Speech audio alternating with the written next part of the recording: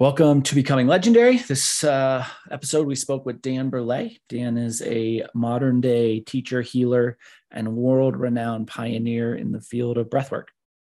He is one of the creators, true founders of breath therapy, and was among the original group of internationally certified rebirthers. He's kind of a master of breathing and all things related. And Brian, I know you were super jazzed about this conversation. So tell me your thoughts. The OG of breathwork, man. Just talk about a person who lives it and walks it and truly believes in the power of your breath. It's transformational just listening to the man talk, quite honestly. There are tons of different nuggets he leaves there on the podcast for you to kind of further investigate and explore yourself. But like the first thing always starts with the inhale, and the second thing is always the exhale, and that'll kind of lead you down the Dan Brulé rabbit hole. But gosh, what an amazing conversation. Yeah, really, really fun time. Just a quick reminder before we jump into this podcast, give us a review. It's like free, it's easy. And we are on YouTube now, which nobody consumes our podcast via that mechanism. And I understand you don't want to look at us, but just in case you're bored one night and you need something to watch, this would be a great conversation to watch.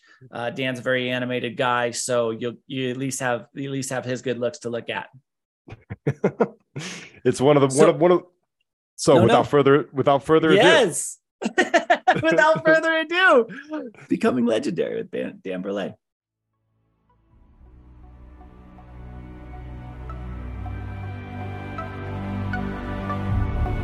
There are no gold medals for down dog. Maximize every opportunity so that you can become legendary. What adjustments can you make right now to make yourself 1% Your better? only goal is to be the best version of you.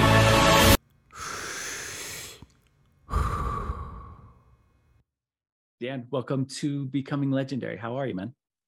Oh, if I was doing any better, I'd have to be twins. Well, heck yes. All that goodness in one being. So we'll do a proper introduction for you in our pre-show, but can you just give us a little bit of insight into how you became you? Yeah. Well, yeah, I'm a missionary for the breath, from my earliest age, organizing breath holding competitions in the schoolyard in the first grade, and become an X-ray technician and X-raying thousands of people's lungs, learning CPR, learning how to resuscitate people, using the breath, artificial respiration. A lot of work in the military as a deep sea diver, underwater rescue, medical rescue. And coming out of the military, discovering rebirthing, Leonard Orr's rebirthing method. And all of the lessons that I had learned about breathing were learned the hard way, near drowning accidents and so on. But then when I discovered rebirthing in 1976, I thought, wow, here's a way you can actually turn people onto the breath without the need for a lot of risk. Like my great openings to the breath were like near drowning experiences. You don't know what you got till it's gone. And so you learn to appreciate your breath when you lose it. And a couple of those experiences I had were just so ecstatic. And I wanted everybody to experience it. But there aren't too many people who volunteer for seminars that involve having to drown. And so rebirthing gave me a way to, get people on the path, turn them on to the power and the potential of breath. And so it fulfilled my mission. I'm a missionary for the breath.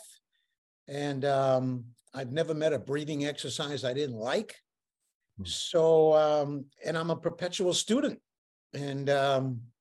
And it's good to see, because 50 years ago, people thought, breathing, schmeathing, yoga, schmoga, meditation, schmeditation. It was like woo-woo, new age, weird, Hindu weird stuff.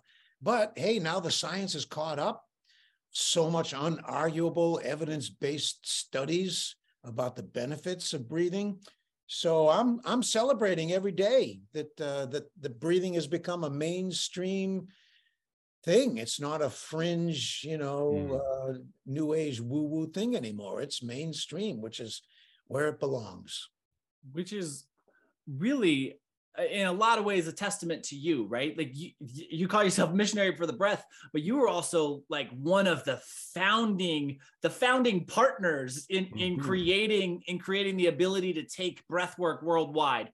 How did that path begin for you, where you knew you had to take this thing you've come in contact with and spread it? Yeah, when we discover something that changes our lives, that makes such a big, huge difference in our life, I think it's normal, it's natural that we're compelled to share it with people we love. Yeah. We want everybody to experience the same benefits. And so, yeah, I've been to 67 countries so far, and I've had my hands on probably nearly 250,000 people in the last 50 years. Wow. And so I can't remember when it began, and I have no idea where it's going to end, because there seems to be, every day we learn of new possibilities. Where else can we take it? What else can we accomplish?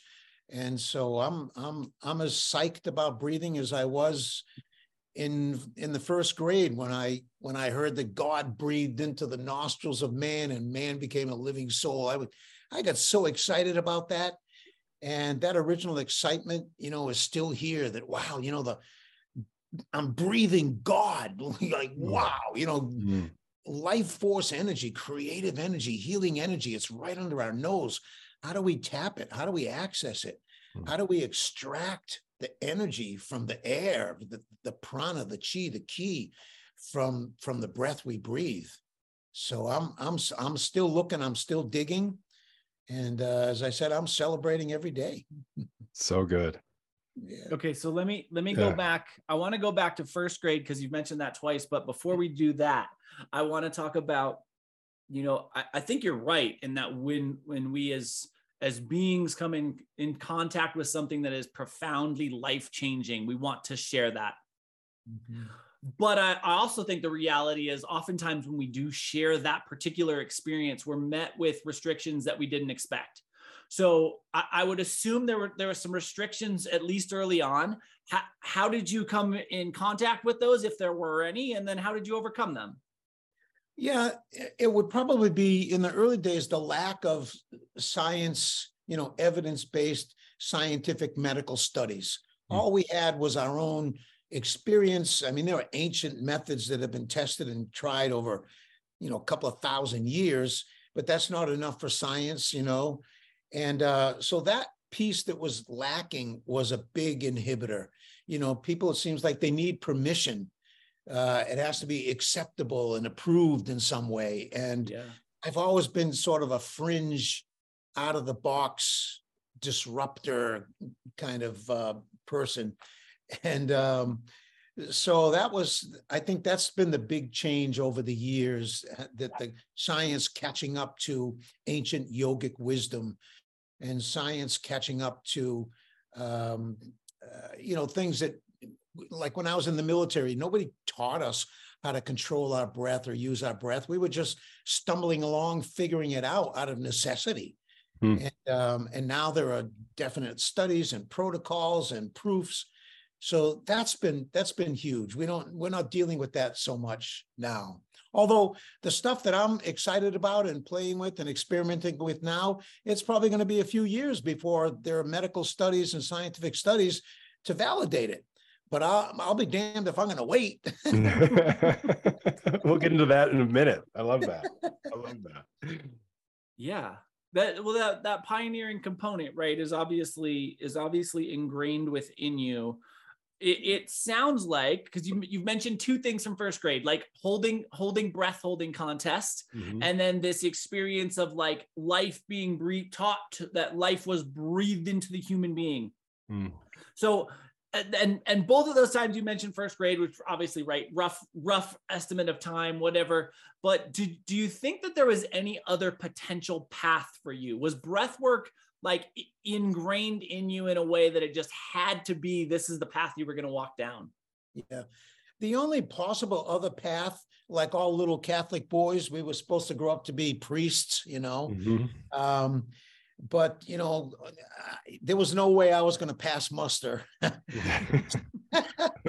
mean, when I was in church, like everything made me laugh. I mean, you know, things that weren't funny anywhere else, in church, they were very funny. And so I wasn't serious enough, it seemed like, for my Catholic supervisors. And the chances of me eliminating things that I love to do that priests would have to eliminate doing, I wasn't in for that either. So the only thing left was the breath, and it wasn't really a choice. It just kept showing up in my face. You know, I'd be at the beach and somebody would drown. I'd resuscitate them. I'm in a restaurant, somebody chokes on food, I resuscitate them. I'm on an airplane, somebody has a heart attack, I resuscitate them. And so it's like when you love what you do, the universe keeps giving you opportunities to do it. And so it just sort of gradually dawned on me that, hey, this is what I'm about. Every time I looked in a different direction, I would still bump into breathing. The only legitimate job I could say that I had was in advertising. And there was one account I did creative stuff for advertising, jingles, radio commercials, stuff like that. And there was a big agency in Boston. I really wanted to lock in that account. Her name was Barbara Black, the Black agency in Boston. This is back in the late 70s. And I wanted her account because she had big prestigious bank accounts, car dealers, you know, very good, big institutional clients. And I went to her for a meeting, and within a half an hour, she's like crying, telling me her life story, and I'm breathing with her. And so I realized, okay, I'm not supposed to be doing anything else. Even if I try to do something else, breathing keeps coming up. So I just gave up. And I was schizophrenic for a while, meaning that I would do some advertising stuff to make money. And then when I had enough money in the bank to go for 6 months or a year, I would go to India, I'd go to China, I would travel to Europe, I would go study with some breathing teacher, and I would teach for free until I was broke. And then I'd go back and produce another jingle or another ad campaign and put some money in the account. And then I'd go off again on my missionary journey. And at some point, I just started breaking even. And then at some point, wow, I came back from a trip. I'll never forget. I came back from a trip to Russia, and I had made money. And I thought, wow, if I can make money in Russia, if I can make rubles in Russia, I can do this anywhere. So it sort of just became my profession, even though it was more of a missionary zeal. But it turns out that breathing can be big business. So rad. Sure. I want to peel back the layers really quick on something you said when you did the Optimize program, when we first connected. It's a quote I've used on this podcast numerous times. And I want to just kind of peel back the layers a little bit from it, because it's something that connected to my soul and continues to connect to my soul and my breath every single day. And those two words are in this little quote. So the quote that I captured from you, Dan, was breath is the language of your soul. Right. So what can you expand on that a little bit for us? And then also maybe peel back the layers of, you talk about spiritual breathing a lot. So whenever I'm tapped into my breath, for example, there's a layer of connection into my soul that I can absolutely feel. But I'd like to hear it out of your mouth a little bit more, if we could. Yeah, well, I mean, I experience the soul as this intertwining of mind and heart. And when you breathe consciously, there's conscious, that's the mind is involved. So conscious breathing, breath represents spirit. So we consciously embody our spirit every time we breathe. And the guiding light for that comes through our soul. And if you look at the word respiration, inspiration, expiration. There's the root word spirit in there, the animating principle of life.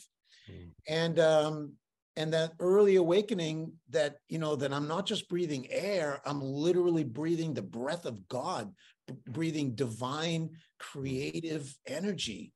And as a little 5-year-old child, that's so real, that's so vivid, and but it's even more real now because I have a lot of experiences that have confirmed it, that the creative process is combining consciousness and energy.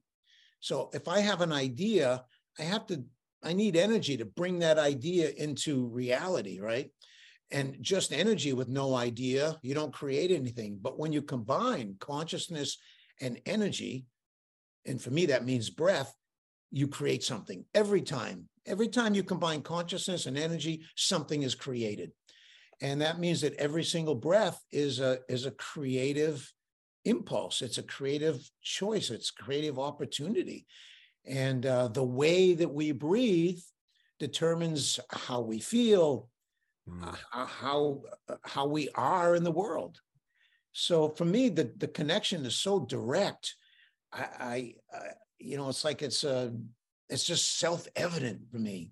And if we close our eyes and just focus on breathing and notice the feelings and sensations and enjoy those feelings and sensations, those are sensations of aliveness. We're actually tuning into our aliveness. And what you focus on expands. And so the more we focus on our aliveness, the more alive we become. And so it all just came together. For me, the breath brought everything together. My mind, my body, my spirit, the breath brings it all together. My soul, my heart's desire. I also like to say it's no accident that the lungs are wrapped around the heart. So it's really impossible to breathe without beginning to awaken the qualities of the heart, which are spiritual qualities, basically, right? Yeah. And the qualities of our soul. So you almost have to be kind of a missionary about this work, or at least be really playful or slightly obsessed about it, or enthusiastic at least. Sure. And passionate, because that's what unlocks a lot of the power that we have, is our own enthusiasm, our own passion. That's what ignites the possibilities in life. I can feel the passion coming through the microphone, man. It's rad. Absolutely. So passion, or you spoke about energy to reality, right? And it's clear, as Brian noted, it's clear that you have this ingrained passion about breath that seems like it stems through the entirety, is woven in through the entirety of your life. As people are, everybody has that passion, right? I want to believe that everybody has that passion around something. And you, by choice or by happenstance or by existence, have woven commerce and capitalism into this dharmic reality that also exists within you. How has that interwovenness impacted your relationship to your breath and your relationship to life itself? Yeah, well, as an X-ray technician, one of the easiest X-rays to take is the chest X-ray. And so when I was a student in X-ray school, I got all the chest X-rays. And when you take a chest X-ray, you tell the person, take in a deep breath, hold your breath, and then click, you take their picture. And as I watched people do that, I gave them the same exact instructions, and I began to notice that everybody does something different. Muscles they use, what they go through to accomplish a full breath, the expression on their face. And it was as if the breath just started speaking to me. I could read breathing patterns like some people read palms or read handwriting or read sign language or body posture and so on. Cool. And for me, the breath was this very pure expression and reflection of who a person is and how they are in each moment. Every emotional state, every psychological state, every physiological state has a corresponding breathing pattern. And when your emotional state changes, your breathing pattern changes. When your psychological state changes, your breathing pattern changes, and it's a two-way street. So I just started reverse engineering. And I met someone in X-ray school who was a very famous surgeon. This was in 1970, and hip nailings were like the national. It was a new thing, putting pins in the hip, stainless steel pins for fractured hip. And this guy was working for the company that manufactured these pins, and he was training surgeons all around the country. And he came to the hospital where I worked, and I happened to be in the cafeteria, and the surgeons, who were like the top of the pyramid in the hospital world, that they were like, the gods, neurosurgeons, heart surgeons, those guys were at the top of the food chain, And they were like giddy. I listened to their conversations and we're like, wow, it sounds like Christmas is coming. Who the heck is this guy that they're expecting? They were probably seeing dollar signs in their eyes, but they were excited about learning this new surgical technique. And when I met that guy, he was the first guy that I could say he had a palpable aura. He had a presence that you could feel. And when he walked in a room, you knew, he just sort of, his energy took over the room, a charisma of some kind, Mm-hmm. And he started me on this journey that he was like in the 1% of surgeons in the country. And the way he breathed, when I watched him and studied his breathing, when he was talking and moving and doing surgery, it was elegant. It was conscious. It was graceful. It had a certain flowing quality to it, a spaciousness to it. And I thought, man, this guy has a different breathing quality than everybody else I've met. And I wonder if it has anything to do with him being the best at something. So I made it my aside project my whole life is to find 1%ers in medicine, money, finance, engineering, music, entertainment. I don't care what it is. If you're in the 1%, do you breathe better than the average person? Do you breathe differently than the average person? Are you more conscious of your breath than the average person? Do you use your breath where the average person would not? And you know what? The answer is yes. I haven't found a single person who has reached the top of their field whose breathing patterns don't reflect their elite status. Let's go. Yeah. So what is that breathing pattern then? Let's dive into that.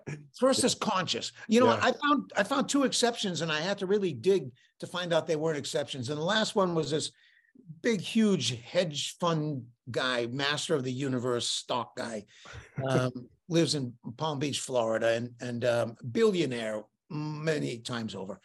And I was on my book tour, and he had organized a little concert, a private concert at his beautiful estate in Florida. And I was invited, and we were having this conversation. And I said, you're like the one of the 1%ers that we all hear about, And I said, look, you ever practice any breathing? He goes, no, I'm not interested in that stuff. I said, you've never had any kind of breath training, like in gymnastics or, when you were a kid in school? He said, no, I never given it any thought. I said, really? That's hard to believe. He goes, oh, wait a minute. He said, no, wait. He says, yeah, when I get ready to go to bed at night, if there's something in my mind going around, I just take a couple of long breaths, a big sigh of relief to kind of let it go and go to sleep. I said, whoa, that's breath work. Thank you. That's it. He goes, wait, I just thought of something else. He says, my wife and I noticed that when one of us yawns, the other one yawns. And so we just, from time to time, we play with yawning together. I said, okay,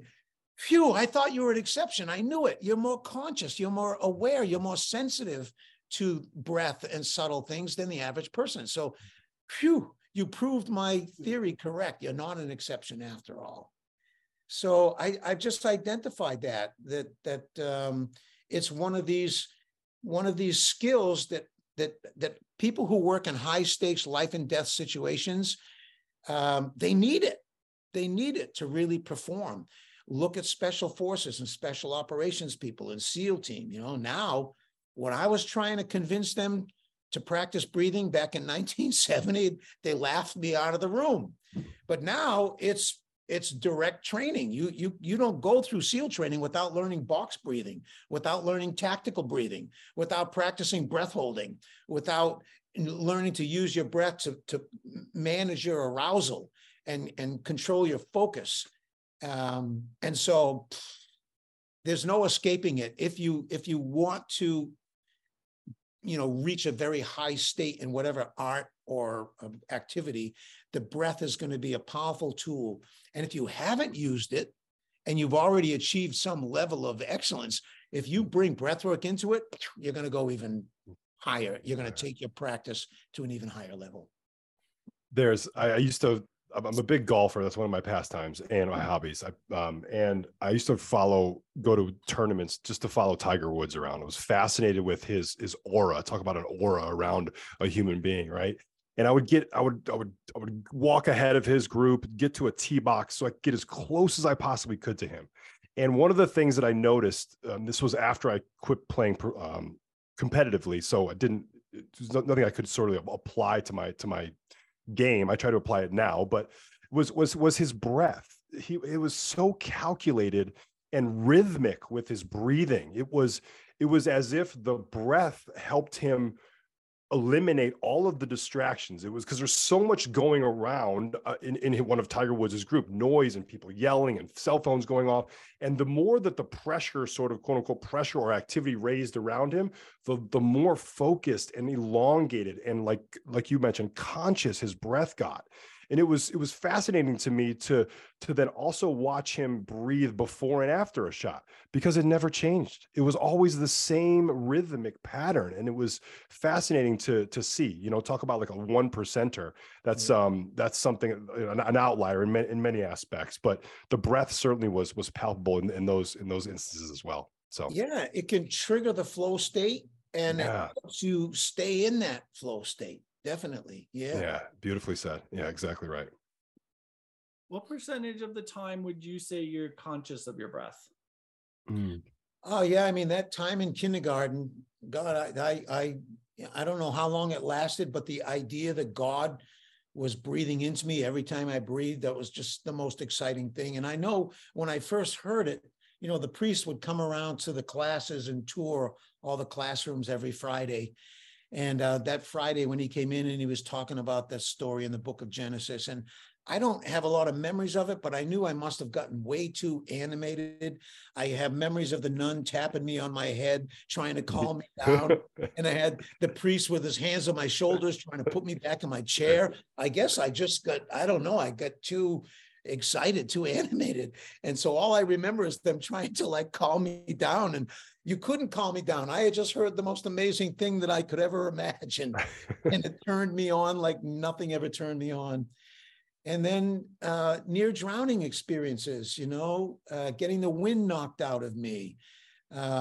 It seemed like life just kept giving me these experiences that forced me to keep focusing on my breath.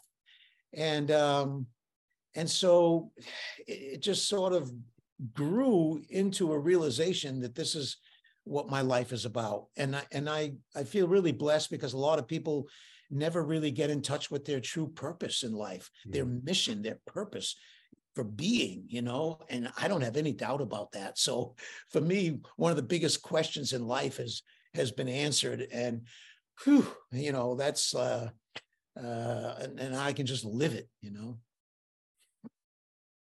It's exhaling and just finding that moment of peace. I'm with you. 100%. Oh, and the time I first resuscitated somebody, did artificial resuscitation on this guy, John Doherty. I spent so much time with him after that, and just what a beautiful man. And, you find somebody who's literally clinically dead. They have no pulse. They're not breathing. Their pupils are fixed and dilated. They're ashen gray. They look like a corpse.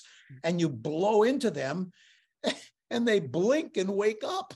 What a freaking miracle. I mean, Who wouldn't want to experience that every day of their life? And that's what I began to mention afterwards. I was waiting for the next person I could revive. And the universe gave me lots of opportunities. I counted them up at one point after I got out of the military, and I was teaching CPR and first aid for the Heart Association. I was training EMTs, firemen and police and first responders. And so I counted up how many people I had done CPR on. And I resuscitated 19 people in my life. And that was out of about 30 attempts. So, you know, just reviving one person, I mean, doesn't that make your whole life worthwhile?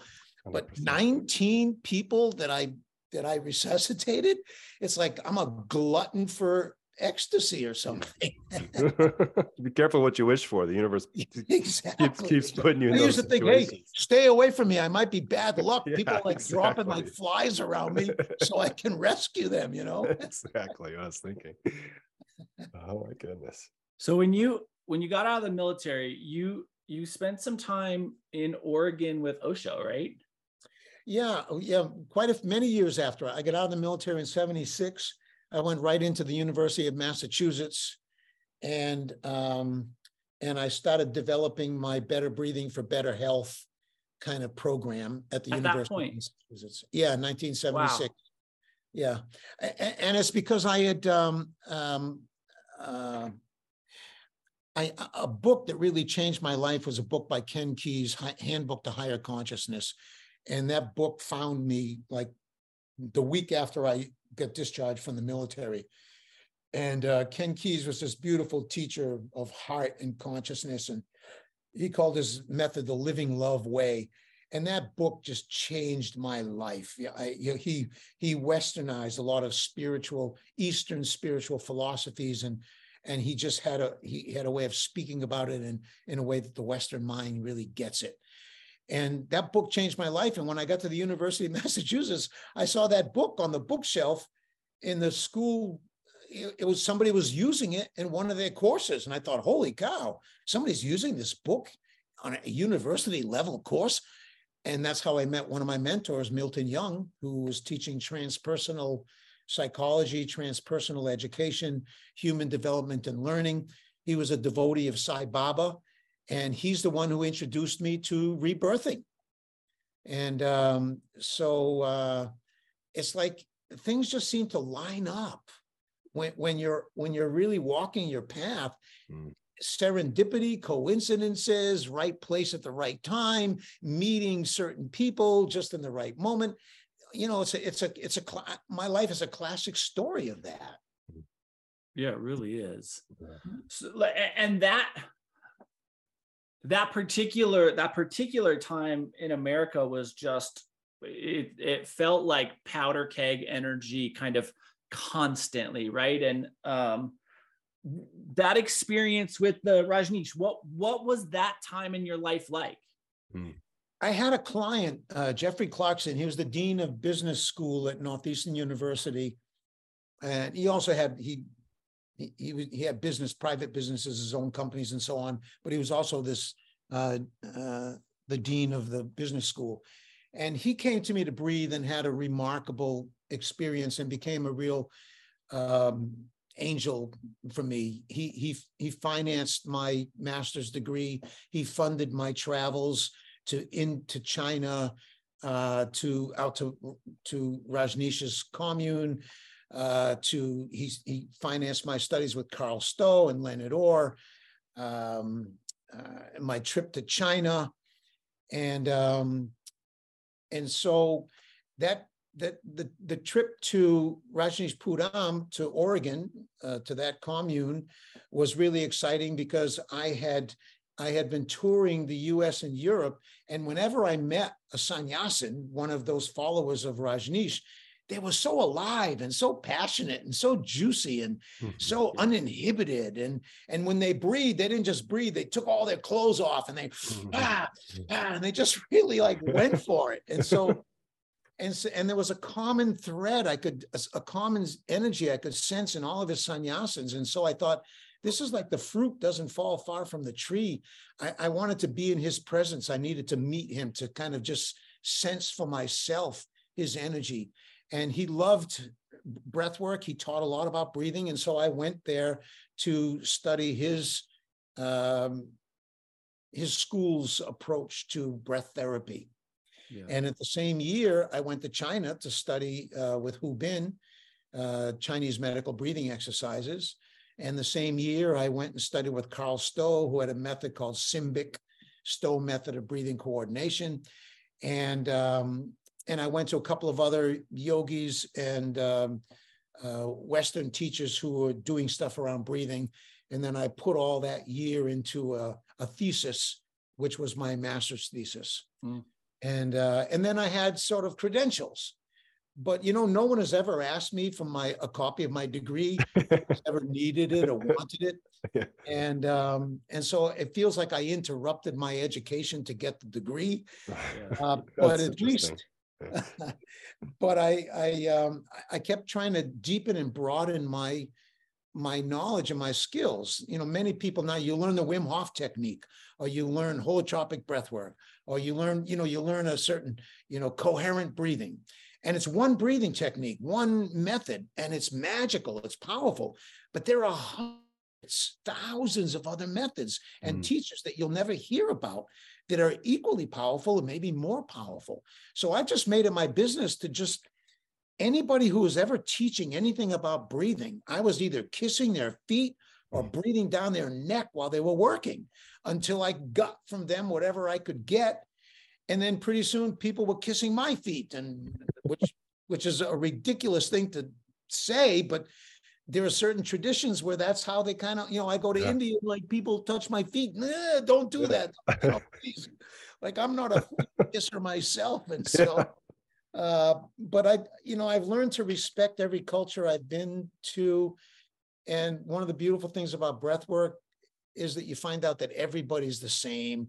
Cultural differences, religious differences, all those things, they're all surface differences. And when you breathe with people, you connect with their authentic self, with their essence, with who they are underneath all of the miscellaneous random, where I was born, what I studied, my title, my role, my language.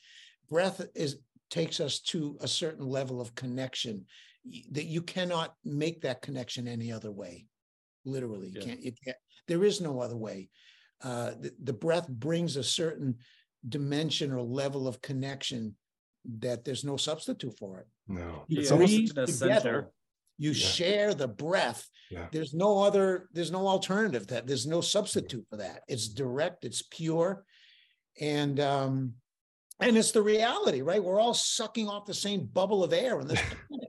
Yeah. The breath that's in you now was in someone else a couple of hours ago, and it's going to be in the dog walking down the street and the bird flying over. The breath literally connects us. And that Caesar's Last Breath, or there's a couple of books out that talk about this, that literally certain molecules of air that are in your body and my body right now, those same molecules of air were in Jesus's body at one point, the Buddha's body, Lao Tse, Moses, Krishna. Literally, those air molecules have been going in and out of people forever. And in any given moment, some of the molecules of air that Caesar breathed are in us now. And so it's not just a pretty spiritual idea, it's a fact and reality that we are all connected. We are sharing something really profound. And the sooner we wake up to that oneness, to that connection, the better off the world is. Because if I feel my connection to you, how can I do violence upon you? I'm hurting myself. Exactly. So breathing helps people take spiritual philosophies and beautiful intellectual ideas, and you have a cellular experience. You have a biological experience, a felt experience, and it's not just theory or intellectual. It's a living experience, and that's what transforms people. Concepts get you nowhere, but training get you everywhere. There's a level of I think there's a lacking of vulnerability in today's quote unquote society. And I think that breathing together, breathing in groups, breathing with a partner, a friend, sort of imparts that vulnerability on you that you have, like you were saying, you have no choice you cannot avoid it. It becomes, it's that knowing sense, which is almost indescribable in that way. And then I'd like to just kind of circle back for a second. You mentioned, holding on to one particular breath technique, and that there's thousands of ones out there. And this is going to kind of lead to my question, but one of the most impactful things that I've found recently with my own breath practice is to layer in both like up-regulating techniques and then down-regulation techniques, so that I can find that homeostasis or balance point a little more easier, instead of just leaning on one side or the other. So is that something that you practice yourself? Do you layer those different techniques in at once, or is it something depending on your state and what you want to get out of the next? You're looking at what you're making reference to is this whole spectrum of applications or benefits of breathing. On one side, you have the very subtle Buteyko, Patrick McEwen oxygen advantage, all this preserve your CO2, purely nasal breathing, don't breathe deep breaths. And then on the other end of the spectrum, you have the cathartic Wim Hof, holotropic, rebirthing, bang, crash, zoom, transformational kind of practices. And I think we need to get comfortable with that whole spectrum. For example, nasal breathing, diaphragmatic breathing. It's already a cliche. You want to know what is the proper way to breathe? Breathe through your nose and breathe from your diaphragm. However, diaphragmatic breathing is not a transformational breathing technique. It's grounding. High chest breathing is supposed to be, that's not heavy. It's not healthy. Breathing high up in your chest, shouldn't do that. Breathe through your mouth, shouldn't do that. But when you breathe high up in your chest through your mouth, you trigger some powerful transformational potential, and you activate some really deep psychotherapeutic kind of stuff. And so the breath can purify and purge and cleanse and transform in the same way that it can ground us and stabilize us and relax us and calm us down. And so a good breath worker is comfortable with the whole spectrum. And they may lean in one direction, and they generally camp out on one side of the spectrum, but they're not avoiding the other side. They're still open to it. And I would say that the best breath workers are the ones who they're not camped out on either side. They can, they can swing both ways, if you will. I like that. But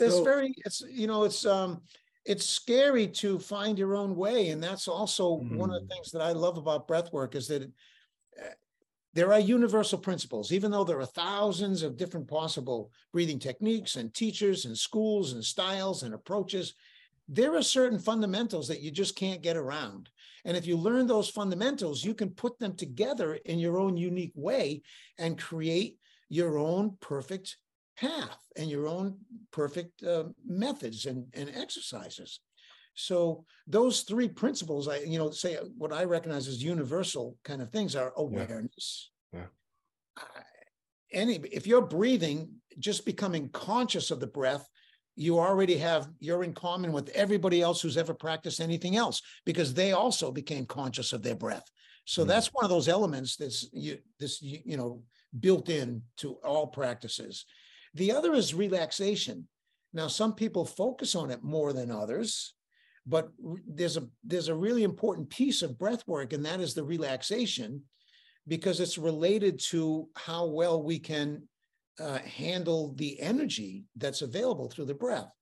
So, for example, I live here in the Baja, Mexico, in the Baja Peninsula, dry tropics, hard mineral-packed soil. And when it rains, the water just washes along the surface of the earth and it finds its way to the ocean. However, if you soften the soil, if you loosen the soil, then when it rains, the soil drinks up the water.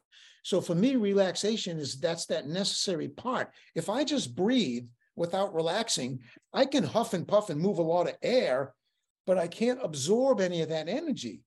I have to soften and open to allow that energy to really penetrate me.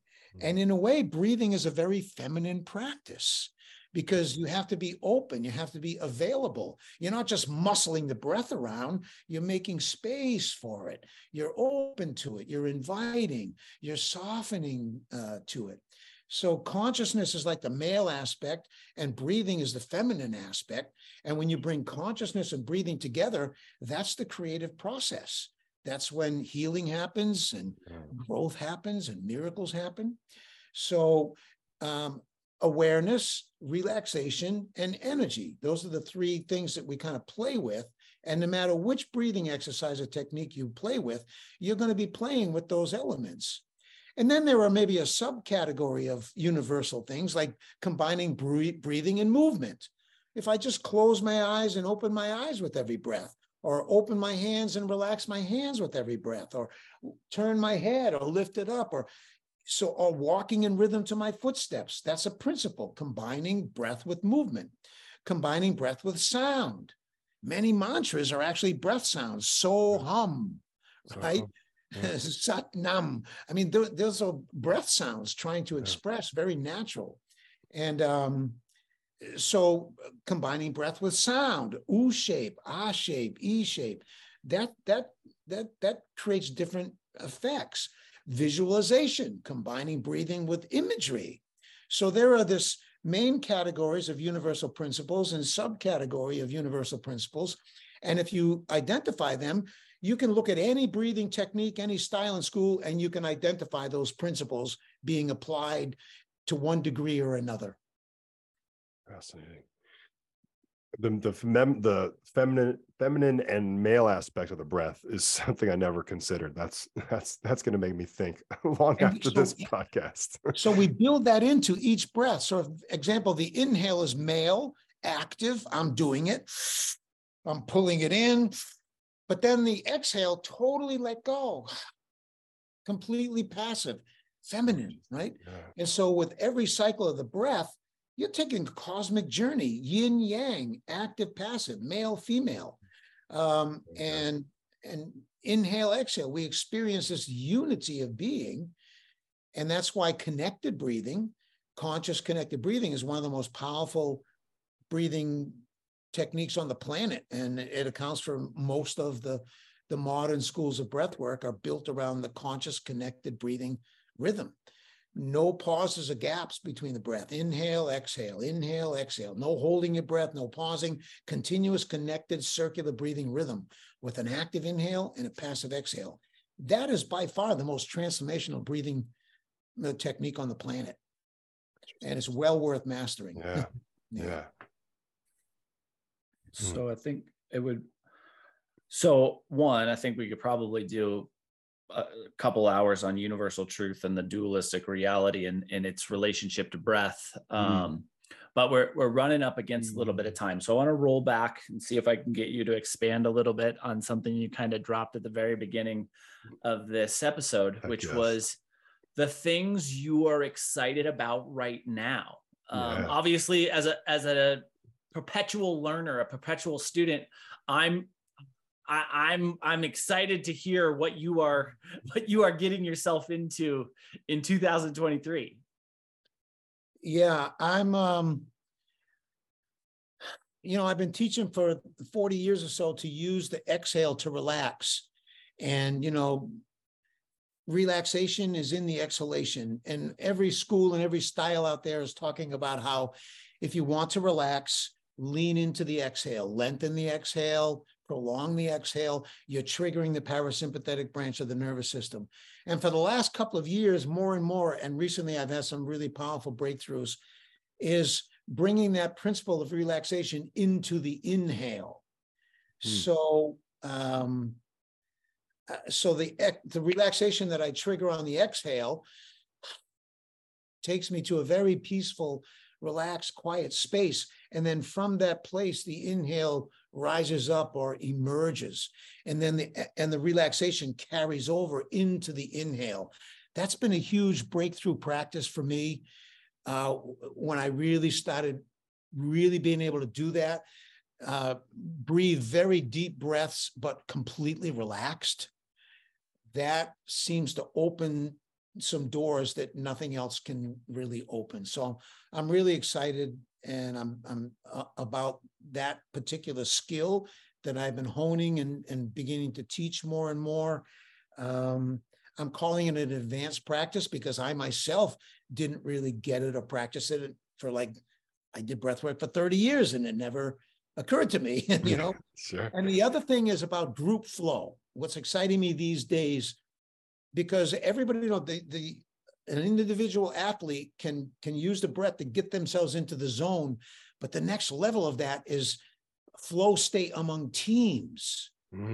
And business groups and sports teams, and, you know, wow, the potential there, because if, you know, 6 of us lock arms and we synchronize our breathing for 2 minutes, for 3 minutes, for whatever, and then we go off and we start moving around, you see something and I have an urge to look there.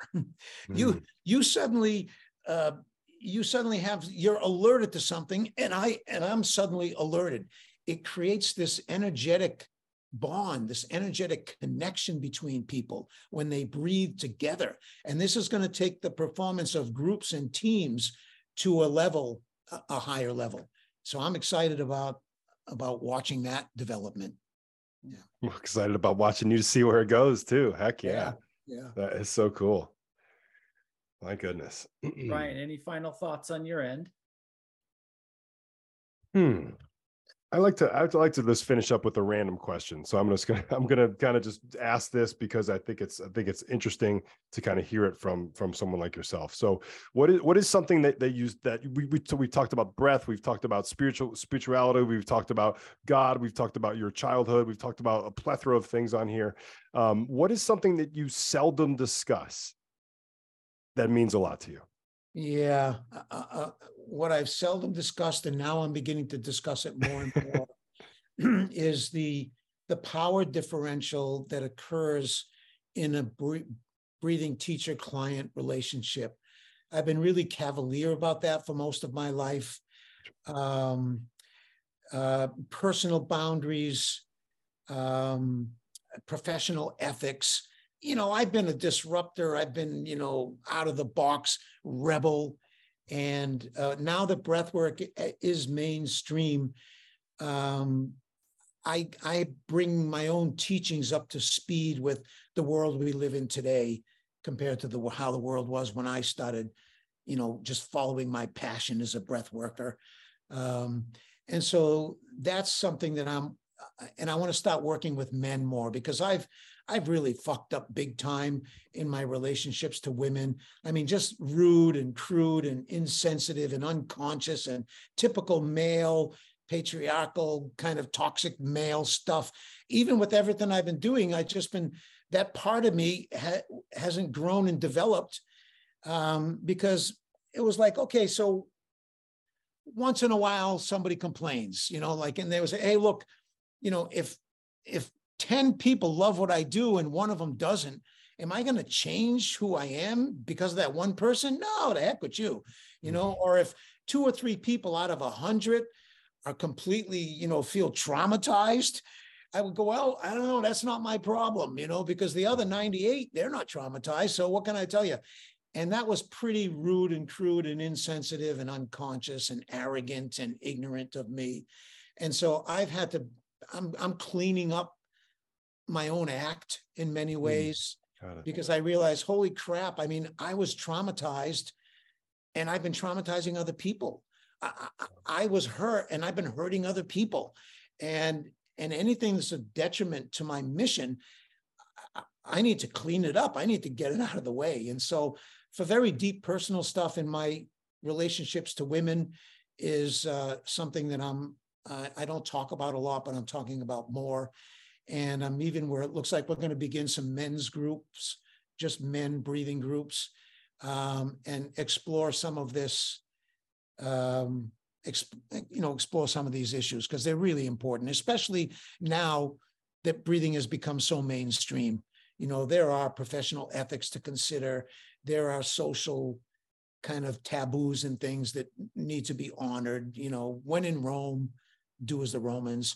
And me, look, kick me out of Rome, I don't care, you know, but now I'm maturing, let's say, and I'm working to be a lot more sensitive and conscious, and anything that I find important, I have to teach. I just can't learn it for myself. So if I'm going to learn something, I might as well get a bunch of other guys together and let's learn it together. You know? I really appreciate your vulnerability on that. It's really refreshing for someone personally, myself, who's going through my own trauma recovery journey, if you will. I'm deep in a lot of that work around my childhood, and that just really means a lot, Dan. Mm. You Yeah. man, this has been so much fun.